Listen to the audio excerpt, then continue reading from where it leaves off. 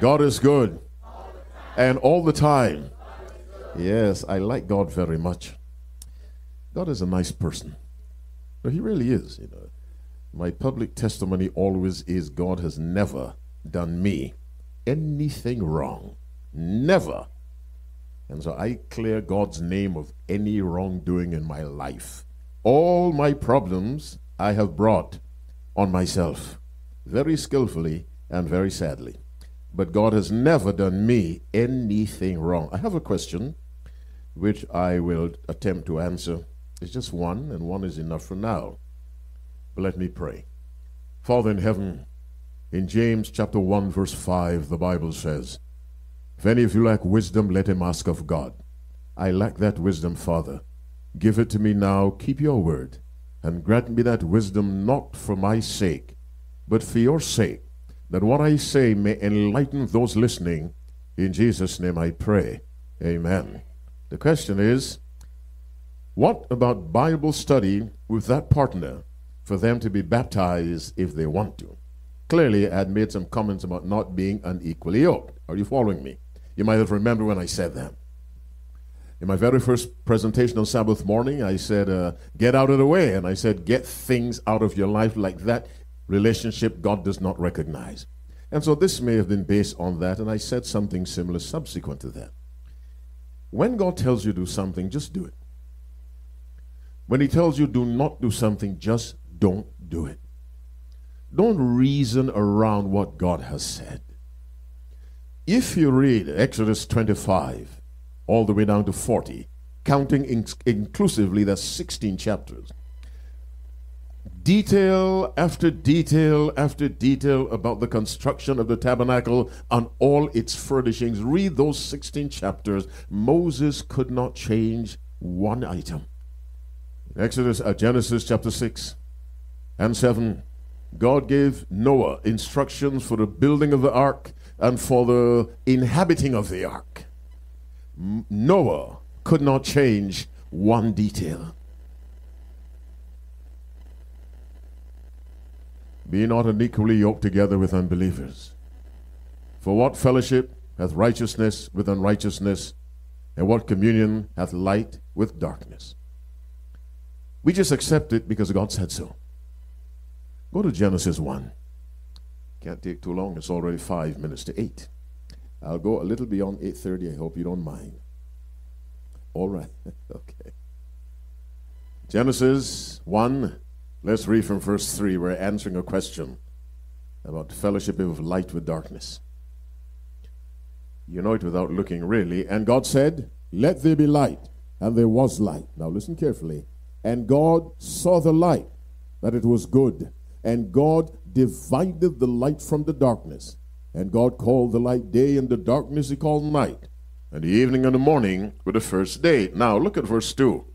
And the earth was without form and void, and darkness was upon the face of the deep, and the Spirit of God moved upon the face of the waters. Verse 2 tells us the earth was wrapped in darkness. Verse 3 says, God said, let there be light. The light came. And God saw the light, that it was good. But we have light and darkness. Which one did God proclaim to be good? What did he say about the darkness? Nothing. Did he see the darkness? He said nothing. Did he see the light? What did he say? Good. Now what else did God do? And God divided the light from the darkness. What is God saying to us in that creation event? Before you answer, all of creation physical contains spiritual lessons. That's why Christ taught so much in parables. It was he who put the lessons in creation. Are you following me? It was Christ, the creator. Now, and God divided the light from the darkness. This is where Paul is quoting from. What does that tell you? In creation, God has never desired that light and darkness come on. That's right. They're not. All I can give you is, thus saith the Lord. When obeying God, say yes or no. Jesus said, He that is not with me is against me. Don't amend and editorialize and fix and send recommendations to God. God does not need my recommendations at all. The commandments came from up down. No commandment goes from down up. Are you with me? They came from up down without any involvement from humanity. When God says don't do it, the wisest decision you can make is to not do it, even if you do not understand why God tells you don't do it. Now, parents, you have that experience with your children. There are times you tell them don't do this or that, and they do not understand. But what do you expect? Obedience. Enough of that. Let me turn this thing off. You see, when a person has a heart to obey, you don't have to talk long. You didn't hear what I said? When someone has a heart to obey, you do not have to talk long. The person is convicted and takes the appropriate action that puts a smile on God's face. But sometimes we have to argue. When Samson saw a Philistine woman that he liked, the parents said, Samson, my son, can't you find an Israelite woman? Why are you so taken up with this woman? You know what Samson said? She pleaseth me well. All right, our subject for this evening, another John the Baptist. What did I say? Another John the Baptist. Here comes a quiz. Let me see who has the strongest memory. Very first presentation, what was the title? Get out of the way. That's fast. Second one, coming and going. Third, government by the people. Fourth, if you say so. Fifth, that was last night. And tonight, another John the Baptist. Of course, I believe you know what I'm about to ask you. If you can turn these things off, if you're not using them. But if you are, just turn them down, whether here or online. Because the fact that you're online doesn't mean God's holiness is reduced. Zoom does not make God less holy. One person agreed with me. Let me say it again. Facebook or whatever, YouTube and Zoom do not make God less holy. God is God. Regardless of the medium by which we listen to his word, God is God. And so we want to preserve reverence, and he will be pleased. And when God is pleased, he blesses mightily. When he's angry, you can fill in the blanks. Favor number 2, while I'm speaking, pray for me. All I want you to say is, Lord, put your words in that man's mouth. Jeremiah chapter 1 verse 9, then the Lord put forth his hand and touched my mouth. The Lord said unto me, behold, I have put my words in thy mouth. And that's what I want. And favor number 3, think as you listen. And as you think, make decisions. Don't wait for the conclusion of the message to make a decision. As something hits you, make a choice. Are you with me? You see, something may hit you within 5 minutes. Something may hit her within 15. Something may hit him within 25. When you're hit by truth, make a choice. Don't wait for the benediction. Heads bowed, eyes closed. Dear God, we thank you for bringing us through this day so far. Father, it is the middle of the week, which we call Hump Day. But God, as you brought us to this point, we believe you'll take us further. Now, God, we commit ourselves to you. Cleanse us, because you cannot frequent and fellowship with sin. Cleanse us, Father. That's why Christ shed his blood. With the cleansing, give us power to avoid what we did that offended you. We want more than forgiveness, Father. We want victory. Now, God, I humble myself before you, and I ask you to use me as you see fit. Whisper in my ear, say this, or don't say that. Let the angels protect all of us as we worship wherever we are around this world and in this building. Father, let hearts respond to the truth tonight, I pray. For those who are sick, place your healing hand upon them, Father. And if you do not heal completely, give significant improvement. Bless the visitors in a very special way, Father, that they may want to come back and fellowship with us again. And a sweet blessing on all the children who are listening. Wherever people are connecting now around the world, dear God, you know what is stressing them and bothering them. There's smile on the face but terror in the heart. Respond, dear God, and bring them relief. Bless this government and all nations represented by those watching, I pray. In Jesus' name, let God's people say, amen and amen. Go with me to Matthew 3. Matthew 3 is 5 after 8. We read from verse 1.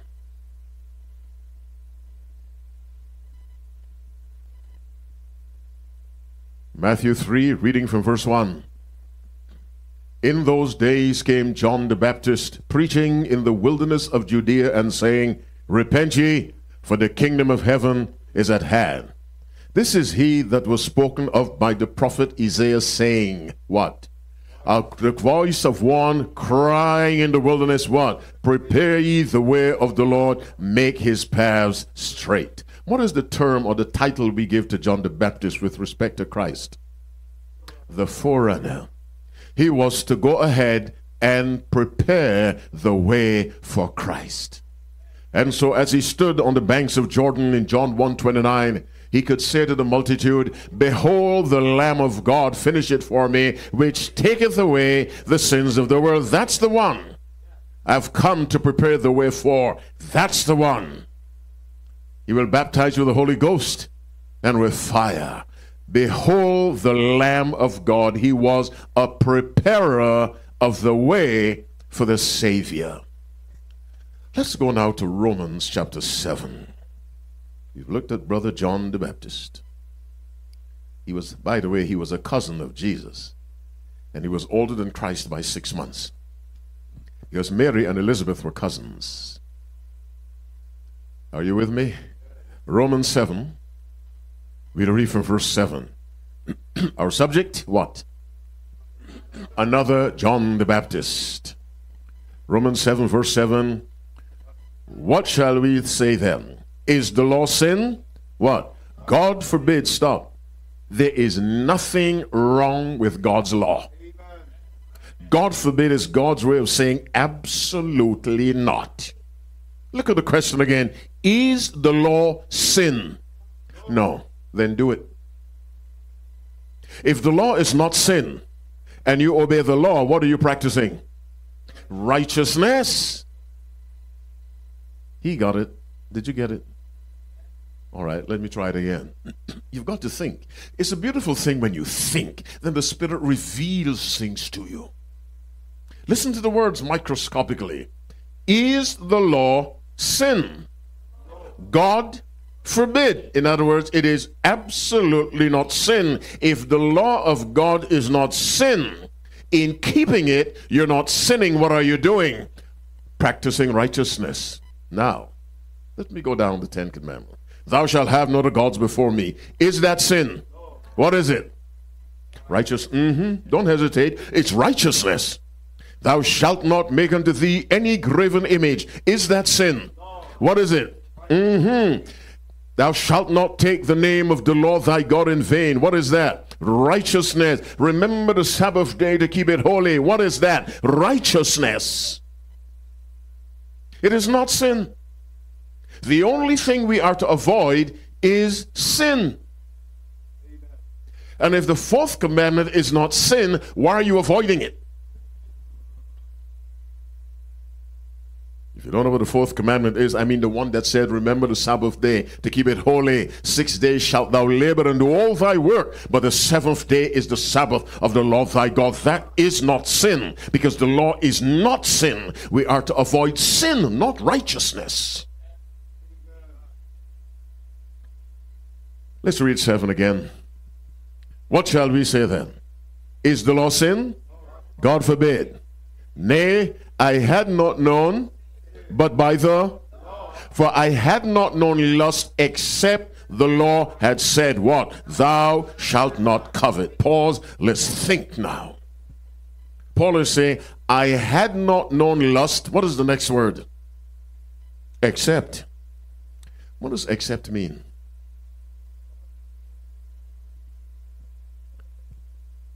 I had not known lust except the only way I knew lust was because the commandment said, what? Thou shalt not. That's the only way, says Paul. If the commandment hadn't said that, there would have been no other way for me to know that lust is sin. I had not known lust except.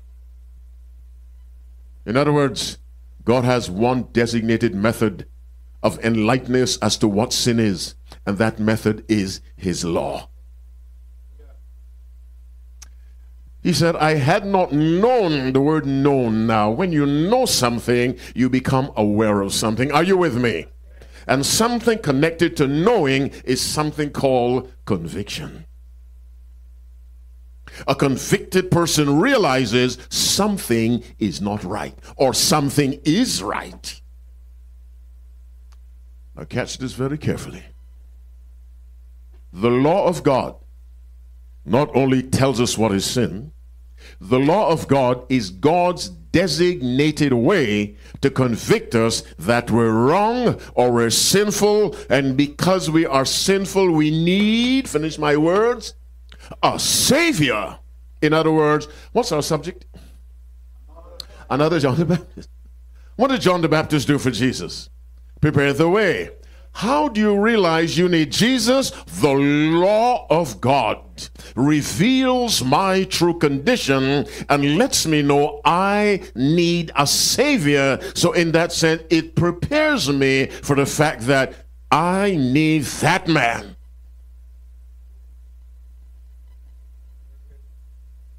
Here's the law of God. It's a mirror. Ladies, you know what a mirror is. Men, you do too. I looked in one before I left. It didn't fix me up any better, but I still looked at it. You look into a mirror and you see a pimple. Do you take the mirror and start digging out the pimple? You go to the drugstore and you get whatever you get. And you get rid of the zit.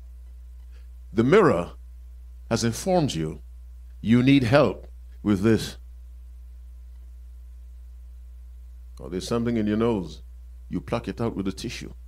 The mirror has informed you, don't go out in public looking like that. You'll ruin someone's breakfast. Are you following me?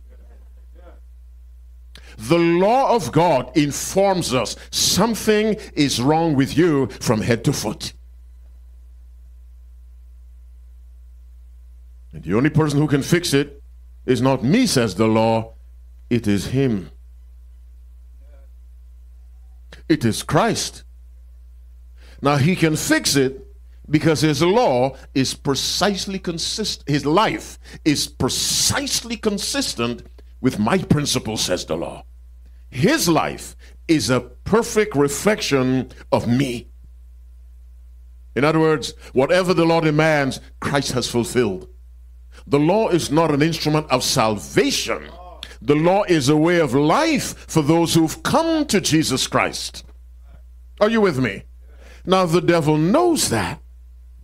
The law is something else. Let me deal with two things. Let me pray again. Father, as I continue on a subject Satan hates, give me simple language, defend me from the enemy, I pray. In Jesus' name, amen. Now, John 14:15, what does that say? Somebody. I'll have to tell you, keep quiet. But this guy has all the answers. Must be a Barbadian. Okay.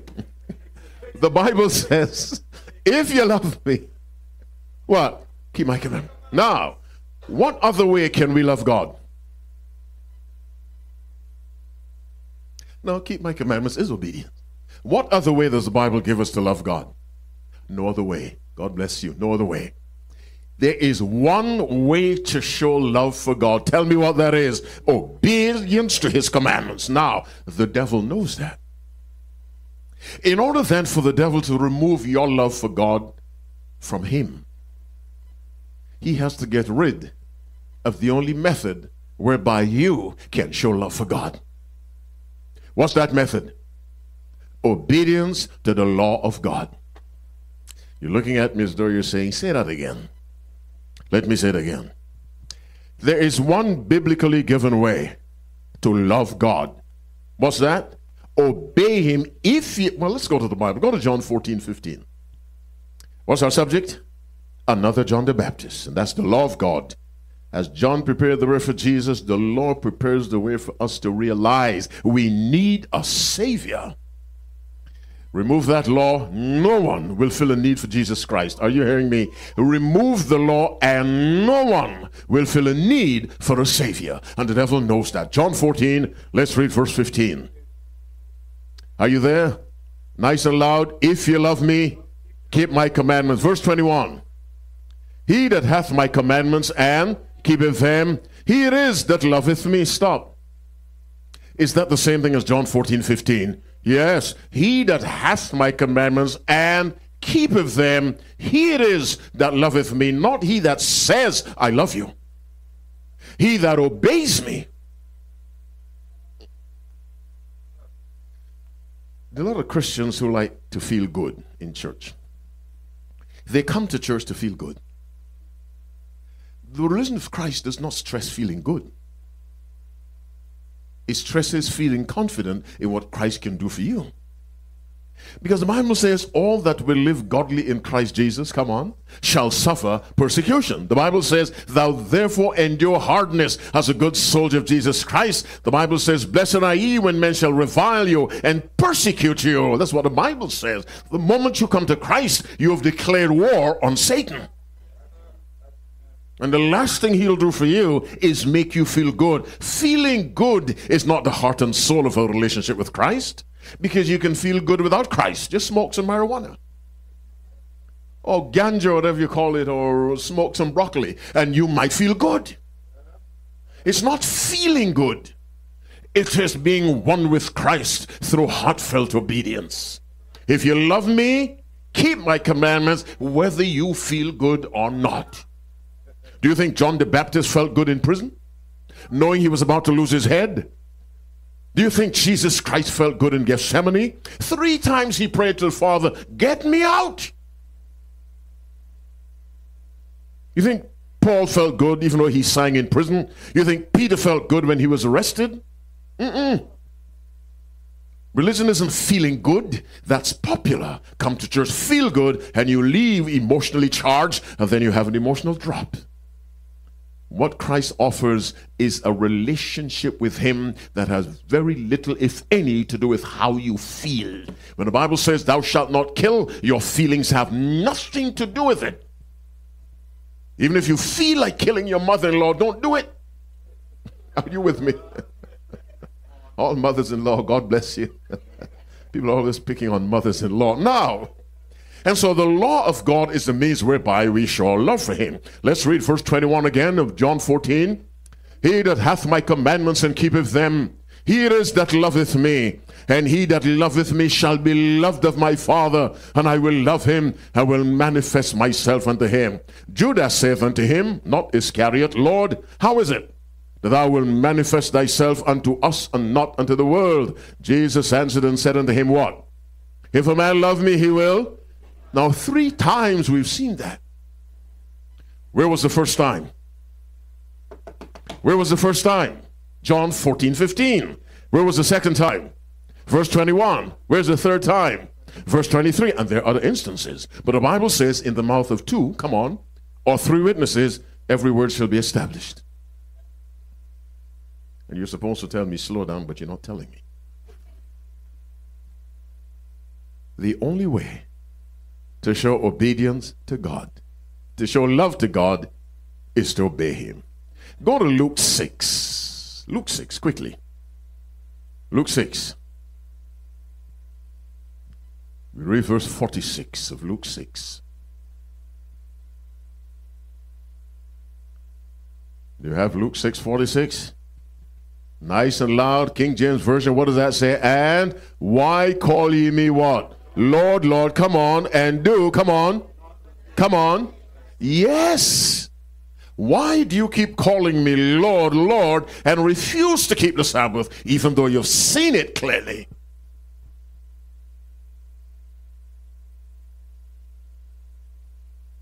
The third commandment says, thou shalt not take the name of the Lord thy God in vain. Christ is asking you and me, why do you keep calling me Lord, Lord, and you will not do what I ask? Listen to me. This may sound extreme, but it is true, biblically true. There is one thing God requires of you. Tell me what it is. Obedience. It covers everything. I'm sure you'll agree, if Adam had only obeyed, there would be no hospitals, no bombings, no wars, no graveyards, no divorce, no mental institutions, no drug addicts, no men who want to be women or women who want to be men. If Adam had only obeyed. It is so simple. I marvel sometimes how people complicate the message of the gospel. Disobedience. When you converted, you simply converted from rebellion to obedience. Justification by faith is obedience by faith. Righteousness is obedience to God's commands. Go to Deuteronomy 6, read verse 25. Deuteronomy 6, verse 25. Read nice, loud, and clear. And I thank my friends online, wherever you are. Thank you for staying with us. God bless you. And I really mean it. God bless you. Sometimes I get emails and WhatsApp texts, and I am reminded that there are people all over the world listening and watching and enjoying the Word of God. And wherever you are, God bless you for loving His Word. What book did I say? What chapter 6? What verse 25? Nice, loud, and clear. What does that say? And it shall be our righteousness if we observe to do all these commandments before the Lord our God as He hath commanded us. What shall be our righteousness? Obedience to the law of God. Let me add, through the power of Christ. The law of God is God's chosen means to bring someone to the place where he or she recognizes, I need a Savior. I need help. The Bible says in Psalm 19, verse 7, the law of the Lord is perfect, converting the soul. Now, what does perfect mean? Can you improve something that's perfect? I don't hesitate. Yes or no? No. The moment you change it, it wasn't perfect. Something perfect cannot be changed. Of course, most of the Christian world behave as though they changed God's law. But thinking you did something is not the same thing as actually doing it. No human being can change God's law. The human being can change his or her behavior towards God's law. But you cannot change God's law. You can just change your attitude towards God. The law of the Lord is perfect. Now, if the law is perfect, and the law is the whole duty of man, does the Bible say that? Let's find out where. Ecclesiastes 12, let's read verse 13. What's our subject? Another John the Baptist. And who is that other John the Baptist? The law of God, which prepares us to realize and to receive Jesus Christ as our Savior. Remove the law, no one will feel a need for a Savior.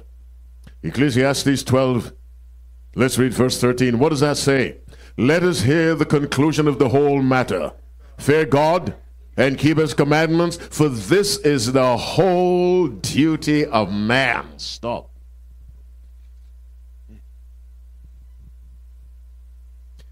Who wrote those words? Solomon. Under whose direction? The Holy Spirit. We have a double-barrel blessing. Not only was he the wisest man who ever lived, but now the wisest man who ever lived is under the guidance of the Holy Spirit. That's double-barrel power. Let me add one third barrel. He is writing after years of living, and he looks back. You see, age has the benefit of a rear view mirror. Are you following me? You can look back. Solomon looks back from the vantage point of experience. He has the Holy Spirit, and God had given him wisdom. And with this triple blessing, that man says, let us hear the conclusion of what is life all about? Fear God, understand who he is, keep his commandments. Finish the verse. This is the whole duty of man.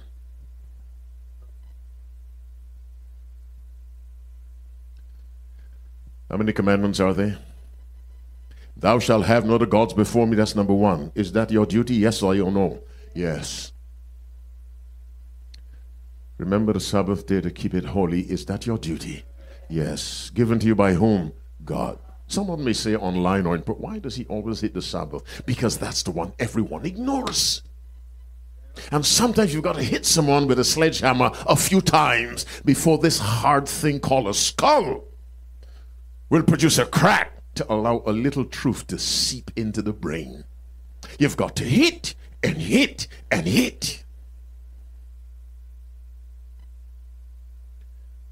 Let's hear the conclusion. In other words, let's cut through the chase, all this talk. What does God want? Recognize who he is. Fear God. Keep his commandments. Why? That's all God requires of you. Or you may say, this is the whole duty of man. And part of the duty of man is keeping the seventh-day Sabbath, not the first. Keeping the first day as a Sabbath is not the duty of man.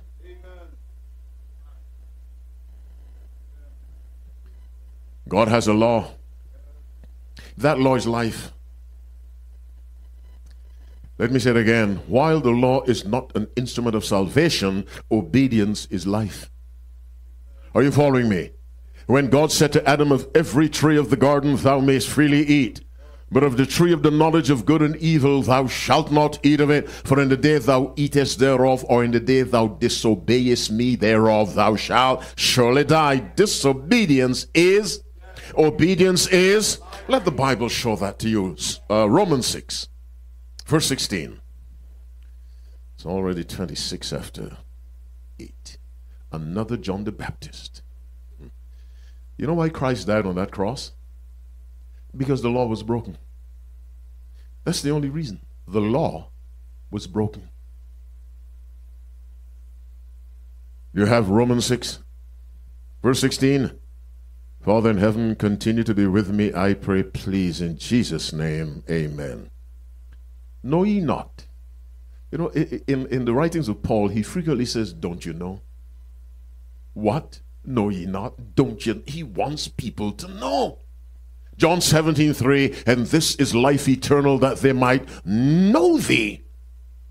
Know ye not that to whom ye yield yourselves servants to obey, his servants ye are, to whom ye obey. Now, do you see the word there? That that word with 3 letters or 4 letters. What is it? Obey. Listen carefully. Look at the verse microscopically. There are 2 masters from which to choose. We obey one or the other. Are you listening to me? We choose. Either way, we render each one obedience. Let me make it more blunt and humble you a little bit and myself. You have no choice but to obey. What do I mean by that? It's either God or... Now your choice is to decide which one. That's your choice and mine. Which one? But once we make that choice, the only thing required of us is obey. And so Satan tells you, do what I say. And God tells you, do what I say. Mm-hmm. Now let's read the whole verse in its entirety. Know ye not that to whom ye yield yourselves servants to obey, his servants ye are, to whom ye obey, whether of sin unto death, or of obedience unto... Sin and death go together. Obedience and righteousness go together, because obedience and righteousness are the same thing. They are life. Sin and death are the same thing. Sin has death in it. You cannot remove death from sin. Another John the Baptist. The law of God. The devil has been so successful in attacking God's law. He has actually gotten ministers to stand in the pulpit and say, there is no law. And I have heard them. Not Adventist preachers, please let me say that quickly. Not Adventist preachers I have heard, but others. There is no law. I heard a preacher say, very well known, I won't call his name, those 10 commandments are gone. All we need to do is love God, love your neighbor. You see, when you tell someone with a carnal nature, love God, the person's question is, how? God says, I'm glad you asked. Have no gods before me, worship no idols, don't take my name in vain, keep the Sabbath holy. Then but how do I love my neighbor? Glad you asked, says God. Respect your parents. Don't kill, don't commit adultery, don't steal, don't bear false witness, don't covet. The 10 commandments are how we express. That's why the Bible says, owe no man anything but to love one another. For he that loveth another hath fulfilled the law. For this, thou shalt not commit adultery, thou shalt not kill, thou shalt not steal, thou shalt not bear false witness, thou shalt not covet. And if there be any other commandment, it is briefly comprehended in this saying, namely, thou shalt love thy neighbor as thyself. Love worketh no ill to his neighbor, therefore love is the fulfilling of the law. Romans 13, 8-10. And as I told you a few nights ago, if love is the fulfilling of the law, for that fulfillment to occur, there has to be a law. You can't fulfill something that doesn't exist.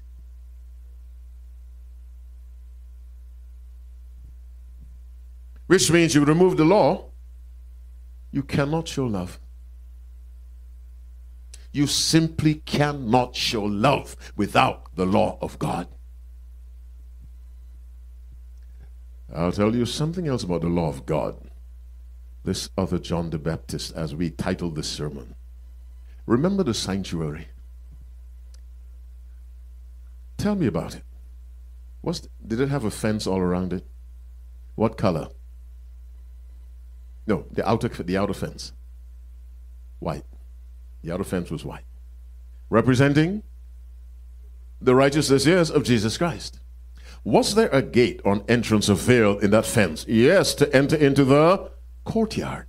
That veil represented, or that gate, Jesus Christ. You come into the courtyard, the biggest thing was the altar of sacrifice representing Jesus Christ. The man brought an animal, the animal represented Jesus Christ. It was brought to the priest caught the blood, the priest represented Jesus Christ. The blood of Jesus Christ. The priest went into the holy place. Now there's an entrance. That entrance represents Jesus Christ. He goes into the holy place. There's the candlestick. The light of the world is Christ. There's the shewbread. The bread is Christ. There's the incense, the merits of his righteousness representing Christ. Are you with me? Christ, Christ, Christ, Christ, Christ, Christ, Christ. Stay with me. Now he goes in on the Day of Atonement where? The most holy place. What's the single thing in there? Furniture. The ark. Now, if the altar represented Christ, if the shewbread represented Christ, if the candlestick represented Christ, if the lamb represented Christ, and the priest represented Christ, and the altar of incense represented Christ, what does the ark represent? Christ. But the ark was only important. Why? Because it contained, talk to me, the 10 commandments. That's why death for touching it. Are you with me? Remember Uzzah? Poor brother Uzzah. He touched that ark and God killed him on the spot. Now, answer me this. Could God have put the law in the outer court? Yes, if he wanted to. He's God. Could he have put the law in the holy place? Where did he put it? What does that tell you about the law?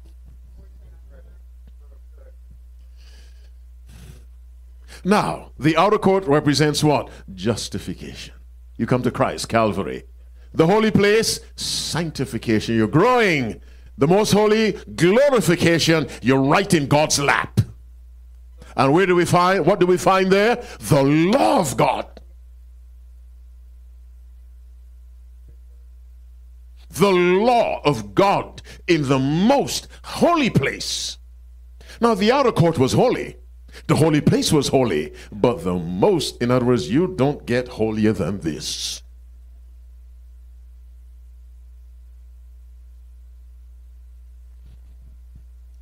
Let me put this on you. If Adam had not sinned, would we have needed Calvary? No. Would we have needed a shewbread? No. The merits of Christ's intercession? No. In other words, if the law had been obeyed, there would have been no need for the sacrificial system. Now you turn that around. The entire sacrificial system was because of the broken law. And when God said, let them make me a sanctuary that I may dwell among them, the purpose of the sanctuary was to show how God brings sinners into harmony with his law, which is his character. My brothers and sisters, God's law is as sacred as God himself. God's law is as eternal as God himself. Because if the law is fulfilled in love, and God is love, as long as there has been God, there has been that law. And God has no other standard for you and me than his law. And part of that law says, remember the Sabbath day to keep it holy. The Bible is a tough book sometimes. It says if you keep the whole law and yet offend in one point, you're guilty of all. That's why you need someone, because no human being can reach that standard. You need someone, and the law tells you there is that man, Jesus Christ. Now, a law is perfect. The law of the Lord is perfect means Christ, in fulfilling the law, never sinned once. Not in the past, not in the present, not in the future. That is a perfect life. Are you with me? A life with one sin is not perfect. But God requires perfection. Only Christ can provide that. And so when you come to him, when the law sends you to Christ, the law says, go to him, and he will make you consistent with me. And the life he gives you will be a perfect reflection of me. A life with one sin qualifies you for hell as much as a life with 1,000,000,000 sins.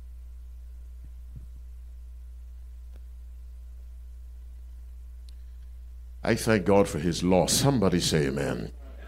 It tells me I need help outside of myself. And that help is Christ. Christ died on that cross because the law was broken. One of the reasons Christ came was to demonstrate to the world that that law could be kept perfectly. And he did it. And he offers that perfect life to you when you come to him. So you're covered in his righteousness. And when the Father looks, he sees Christ. He sees Christ's life, not yours. No amount of forgiveness can change the fact that you and I sinned once. Forgiveness does not change history. You didn't get it. If you killed a man in 1927, and since then you've never done anything wrong, you confess, now you look like the high priest. It does not change the fact that you killed a man in 1927. Are you with me? That applies to all human beings except Christ. No one can say to him, way back you stole an apple. That perfect life Christ offers to you. But you've got to be in him. And it is the law that lets you know there's nothing you can do to keep me by yourself. You need the energizing power of the life of Christ. And let me end by saying what Paul said, I am crucified with Christ. You know it? Nevertheless, I live. Yet not I, but Christ liveth in me. Pause. This is not symbology. This is literal. And the life which I now live in the flesh, I live by the faith of the Son of God, who loved me and gave himself for me. Ask God to cover you with that perfect life. How many will say tonight, Father, if I've offended you, forgive me, please. Cover me with the life of Jesus Christ. Can I see your hand? Stand up with me. Then I let you go. Thank you for being patient. Another John the Baptist, the law of God, to wake us up, in a sense preparing us for the fact we need Jesus. Father in heaven, we thank you for your word. We thank you for your law. David said, oh, how love I thy law. It is my meditation all the day. He loved your law. Psalm 119, verse 97. Dear God, the scriptures say of Jesus, I delight to do thy law, O my God, thy will, O my God, yea, thy law is within my heart. This was a prophetic statement about Christ. Your law was in the heart of the human Jesus. It must be in ours. But the law in our hearts is really Christ in our hearts, dear God. Not two different things. Please, God, let us take time to look over your law and allow the purity of that law to convict us that we need Christ and to stay with him, not to visit him, but to stay. Thank you for the law and its convicting power. Thank you for the life that's in the law that's given to us by Jesus Christ. As we leave there, God, let us leave with a hatred for sin and a love for the righteousness of the law of God, which is the very life of Christ. In his name we pray. Let God's people say, amen and amen. Before you sit, what will you take from the message? Any side, raise a hand. Yes, my dear sister. God's law is sacred as God himself, and his law is eternal. Yes. Yes. God's law reminds us, and for some it tells us for the first time, you need a savior, because the law has a condemnation. That's death. Yes, my brother. You cannot show love except by obeying the law of God. Yes, Joanna? Tara? Yes. The death of Christ shows the importance of God's law, that someone equal with God had to come and pay the penalty for that broken law. Calvary is proof that you must not take the law of God lightly.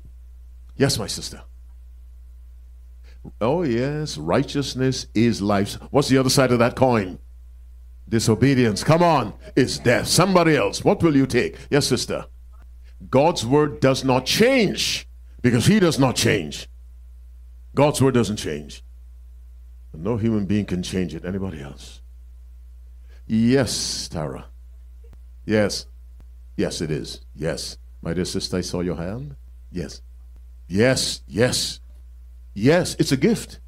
The wages of sin is, but the gift, and that gift is the sinless life of Christ. Now may the grace of our Lord Jesus Christ and the love of God and the fellowship of the Holy Spirit be with us now and forevermore. Let God's people say, amen and amen. God bless you. Travel safely. This media was brought to you by Audioverse, a website dedicated to spreading God's Word through free sermon audio and much more.